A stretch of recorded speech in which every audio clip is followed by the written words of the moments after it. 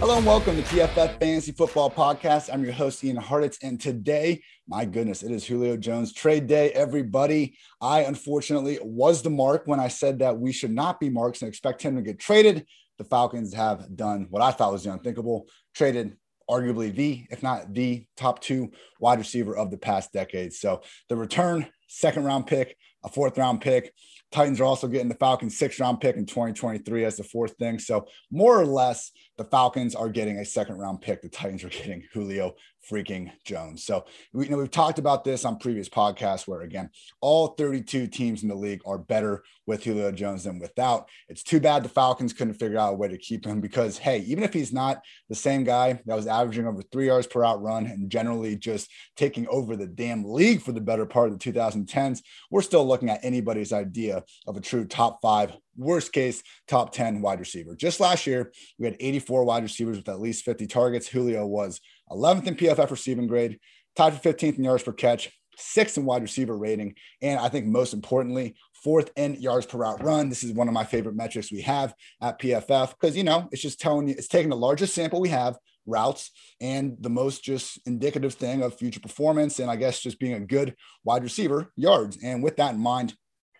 last year only Davante Adams, Justin Jefferson, and Mr. A.J. Brown were more efficient than Jones on a per route basis. So even if Julio, again, isn't that same world beater we saw, from 2013 to 2016, 17 range, even 18. I mean, God, this guy's been so good for so long. Even if he's not quite that guy, we're still looking at one of the best wide receivers in the league. So with that said, I do have basically 9, 10, not 9 or 10, I'll go at 9 key fantasy football takeaways from this move. And the first one, which I've said even before this trade, Ryan Tannehill is the best late round QB available at the moment. If you've been listening to the Fantasy Files podcast, I came into my Ryan Fitzpatrick article wanting to call him my favorite late round QB. Nope, it was always been Ryan Tannehill coming in as the QB 16 over our underdog. He's been the QB 10 in fantasy points per game over the past 2 years. I believe he finished 2020 as the overall QB 7. He's got the rushing floor. He's got AJ Brown. Now he's got Julio freaking Jones. And what we got to remember, people, is that as much as the Titans want to be a running offense,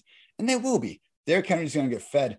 Only the Raiders were in the Titans' same stratosphere. I believe they were actually tied for first in terms of largest ranking difference in points per game last year and points per game allowed. So, similar to the Seahawks, the Titans can talk about wanting to run the ball all they want. When you kind of look at who they're going to be having on the defensive side of the field, I just don't really think that, it's a situation where they're going to be all that happy about their chances of running the football. A lot of shootouts probably coming again to Tennessee. And with Tannehill, he's still in the QB1 conversation with me. I'm behind Joe Burrow, behind Tom Brady, ahead of Matthew Stafford, ahead of Matt Ryan, ahead of Baker Mayfield, right there in my 2-3 with a mix of upside with a demonstrated floor. So Ryan Tannehill was already my favorite late round quarterback.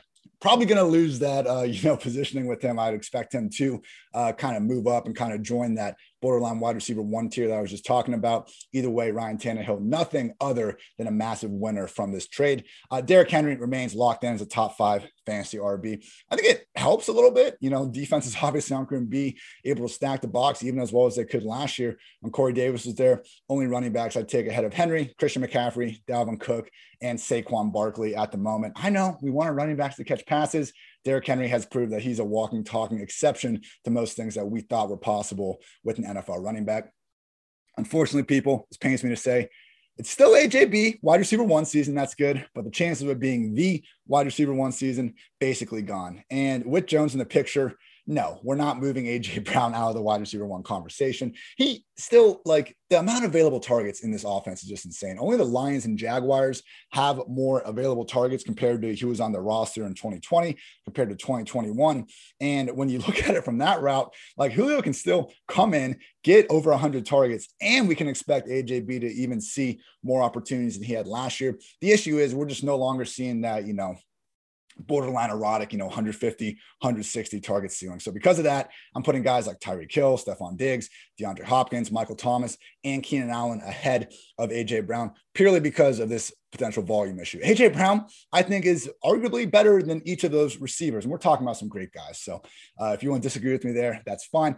But he's in the same level in terms of efficiency, in terms of just on-field ability. The problem is he's now no longer in that level when it comes to targets. So for me, I think it's a little more of like, okay, where do you want to put AJB among the likes of DK Metcalf, Justin Jefferson, and Calvin Ridley, who actually I think deserves to be ahead of AJB at the moment. So we'll talk a little more about him later. Just realize AJB, unfortunately, we're back to treating him as the wide receiver one. That could be the wide receiver one with a bit more consistent volume.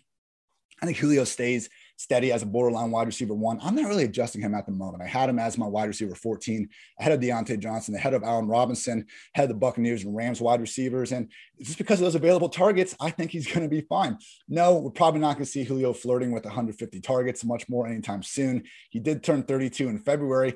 I just think this, higher end wide receiver 2 spot is the perfect area for him. I was already getting a bunch of him in best ball drafts because people are just a little bit out on him. But my goodness, people, if you listen to our podcast, from March, where I was kind of having a different either beat reporter or just someone that's really invested in the team. And we talked to a Charles McDonald, longtime Falcons just fan and diehard. And basically he reached the same conclusion I did. Like, Julio, we need to see him falling off to really believe it. And we have not seen anything resembling that in recent years, particularly 2020. So Tennessee, again, I think they have enough volume to enable 2 fantasy relevant wide receivers because it's largely what they did last year. Obviously, Julio is far better than Corey Davis. I've read this comparison off a few times, but people, it really is crazy how close they were on the field last year. I mean, Julio had an 86.4 PFF grade. Davis was at 87.2. They each averaged 15.1 yards per reception. Davis was at 4.4 yards after the catch. Julio was at 4.5. Julio 2.6 yards per route run. Davis at 2.58. Now, obviously, Davis was the one getting less attention with AJ Brown on the other side. Julio was the one getting more attention because he's Julio freaking Jones. So no, Corey Davis is not similar to Julio Jones, but he had similar numbers to him last year. And I think just, again, putting Julio in this offense that already had just a role for him just wide open is just so great. So again, Julio, to me, I'm not adjusting it from him being Atlanta, Tennessee. I think he arguably at this point in time, Tannehill, it might just be in a quarterback upgrade over Matt Ryan. And again, even though we might see a little bit less in terms of the overall target numbers, and that's why he's not the top 5, top 8 receiver that we're used to having him in there, I think he'll still have plenty of opportunities to continue to work as one of the better receivers in the league. I'm pretty much out on Anthony Firkser other than in Titan stacks. The whole allure of him was the chance to be the Titans' number 2 pass game catcher. That is completely gone. So just not really trusting Firkser. And we already had the concerns about him being this full-time tight end since he's only played more than 50% of the offensive snaps in 2 career games, I believe. So continue to draft Adam Troutman ahead of Anthony Firkser. I'm basically inclined to let someone else draft Matt Ryan at this point in time as well. I mean, last year, guys, it was awful when Julio was playing fewer than 50% of the offensive snaps. I mean, in those games, we had 238 pass yards, 1 touchdown, 1 INT, 285 yards, nothing, 226 yards, 1 pick, 232 yards, 2 picks, 185 yards, 2 touchdowns and a pick, 224 yards, touchdown, 3 picks. End of the year, fine, 356 yards, 3 touchdowns, no picks, and then 300 yards, 2 touchdowns, 265 yards, 2 touchdowns. So we saw some okay games, but yeah, you take away Julio Jones from a quarterback, the quarterback's going to be worse. Not really that big of a stretch to take there. We see that with a lot of wide receiver ones throughout the league. Odell Beckham seems to be the only situation where we try to reverse that kind of cause and effect scenario. So Matt Ryan without Julio, that's a massive downgrade. He was already an aging quarterback without any mobility. Look, Ridley, Pitts, they're going to be fine. Matt Ryan, he's someone I'm going to let other people draft in the year 2021. That takes us to Calvin Ridley. And yeah, right now I have him as wide receiver 9. I bumped him up from wide receiver 13. I guess I'm just like, do we really want to go all in top 5? He deserves it. He was a top 5 receiver last year. It just, to me, felt awfully volume induced, but that's what we're chasing anyway, people. I say it all the time. So I'm trying to have this, ranking conversation with myself and you all at the same time. Look, Devontae Adams, assuming Aaron Rodgers is still there, Tyreek Hill, Stephon Diggs, DeAndre Hopkins. To me, those guys are definitively ahead of Ridley.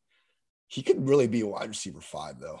I mean, Michael Thomas, Keenan Allen, I would put them ahead of him. So wide receiver 7. It's tough.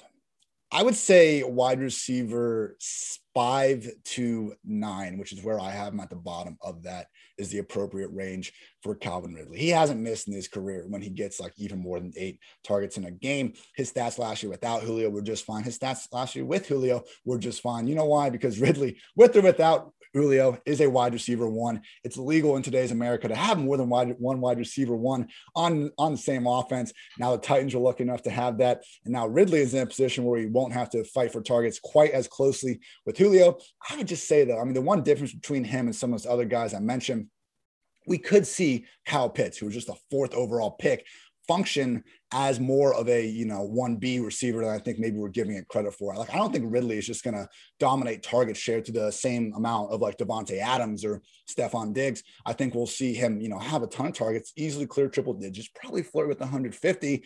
Not totally convinced we see him have some crazy 30% target share or something like that. With that said, Russell Gage, I think he's a perfectly fine guy to put in the wide receiver 40 range. But again, he's their number 2 wide receiver. He's probably going to be their number 3 pass game option at best, behind Kyle Pitts. Russell Gage, low-key PFF's highest grade passer from 2020. Seriously, he threw a dart against the Chargers for a score and then hit Julio Jones in the face mask against the Cowboys. Gage, whether you want to call him a system slot quarterback, just benefiting from the same opportunity as Mohamed Sanu, whatever you want to call him, clearly a good football player. Now the Falcons' number 2 wide receiver. I think a solid borderline wide receiver 3 in Fantasyland. My final point, everybody, continue to treat Kyle Pitts as the exception to the rule of not drafting rookie tight ends. I moved him up to tight end 5 at this point. Give me Travis Kelce, Darren Waller, George Kittle, and TJ Hawkinson over Pitts, and that is it. He already spent 42% of his snaps in the slot or out wide last season. His head coach, Dan Mullen, said he's an elite wide receiver and an elite tight end. Now he has more chances than ever to prove that at the NFL level. So I invite you all to check out this article I just basically went through over at pff.com, 9 fantasy football takeaways from the Julio Jones trade. And thank you, as always, everybody, for tuning in to PFF Fantasy Football Podcast. We'll try to get these emergency ones, going when it's right. So if Aaron Rodgers gets traded again, or not again, Aaron Rodgers gets traded in the future, we'll be right back here. So thank you, as always, for tuning in. I'm Ian Hartitz. Until next time, take care, everybody.